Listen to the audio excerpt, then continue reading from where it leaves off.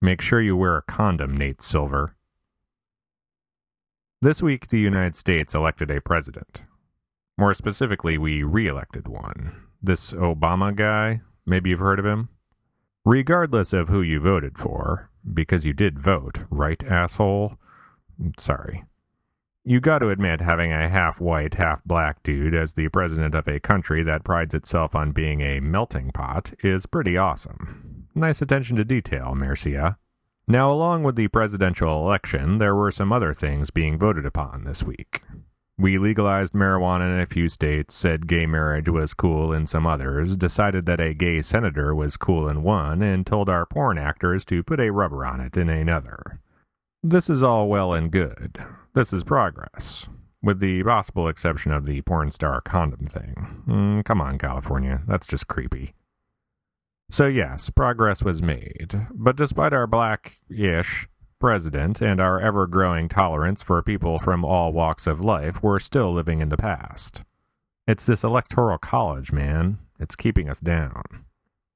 For you out-of-towners or just don't-carers, the Electoral College is what we use to elect our president here in the United States. The way it works is each state is given a certain number of electors based on the number of peeps they have in the Senate and the House, and then those electors actually vote on the president, usually based on how the population of the state they represent voted. Or based on, whatever. No, but seriously, the Electoral College can vote for whoever they want. Less than half the states have laws on the books against so-called faithless electors, and most of those laws only punish the electors after their vote has already been tabulated. So that's awesome. Now, obviously, this is a simplified version of the Electoral College. In reality, it's far more complicated than everyone votes, then some other people vote for whoever they feel like.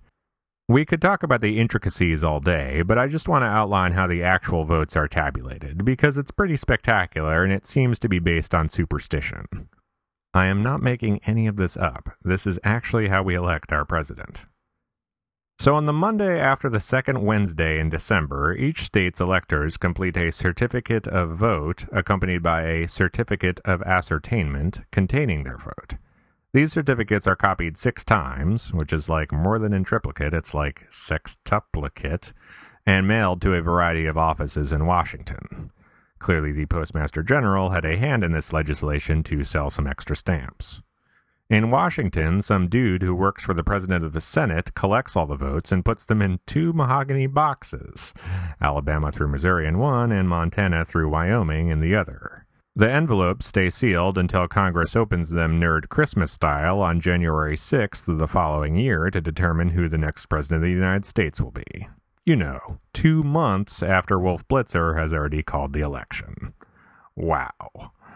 Okay, just need to get that out there. I know of no one who is a fan of the Electoral College.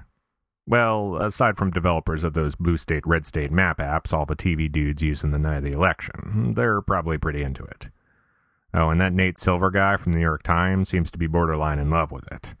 And, well, obviously the actual electors of the Electoral College are probably okay with it. Talk about a cushy job, right? Once every 4 years, you've got to turn on CNN the day after the election and find out who you're supposed to vote for? Not a bad gig, no? Got to get in on that. Fine, so there are some people who are into the Electoral College, but those are people with vested interests. They have vests.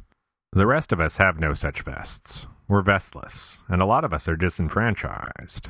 3/4 of the country thinks their vote doesn't count because they don't live in a swing state. Personally, I don't agree with that, but I see their point. Back in 1970, we almost got rid of the Electoral College. Nixon was game and everything, but a bunch of the smaller states thought it would marginalize their influence on the election. Because the Electoral College doesn't already do that? Stupid small states. Now, some of you might argue that this isn't the time to be talking about ditching the Electoral College. We need to move on, .org, from the election that has dominated the national consciousness for 2 years and let our elected officials actually do some elected official type things for a change. To that I say, this is the perfect time to talk about ditching the Electoral College. It's still on everyone's mind, everyone actually sort of has an idea how it works at the moment, and it's just going to bum everyone out again in 2016 when they remember their vote doesn't make a difference unless they live in Ohio or Florida and their IQ is in the single digits. So what's the plan? No, really, what's the plan? I'm asking. Don't look at me, I have no plan. This is all you guys, I'm just the idea man. I'm delegating you guys to take care of it. You're my electors, if you will.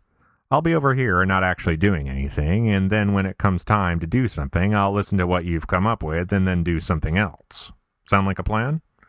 No? Okay, fine. Here are some ideas to get you going. Whoever wins the popular vote becomes president. Simple. Ties are settled via a Miss America-style swimsuit competition. More like Commander in Briefs, right, ladies? We flip a coin. In the event of a viable third-party candidate, we still flip a coin, but the only way the third-party candidate gets elected is if the coin lands on its edge, like in that episode of The Twilight Zone with Dick York. We elect Dick York. We ditch the Electoral College, but keep the mahogany boxes that the certificate of votes are kept in because, hey, mahogany. Note, this will not result in an elected official. We keep the Electoral College, but electors don't vote for president. Instead, it turns into a Hunger Games-style fight to the death where the final surviving elector gets to choose the president. Note, this will only work once. I'm just spitballing here. You guys figure it out and get back to me on the second Tuesday after the Thursday before Thanksgiving in September, in 2016. And don't call. Just send me something in the mail.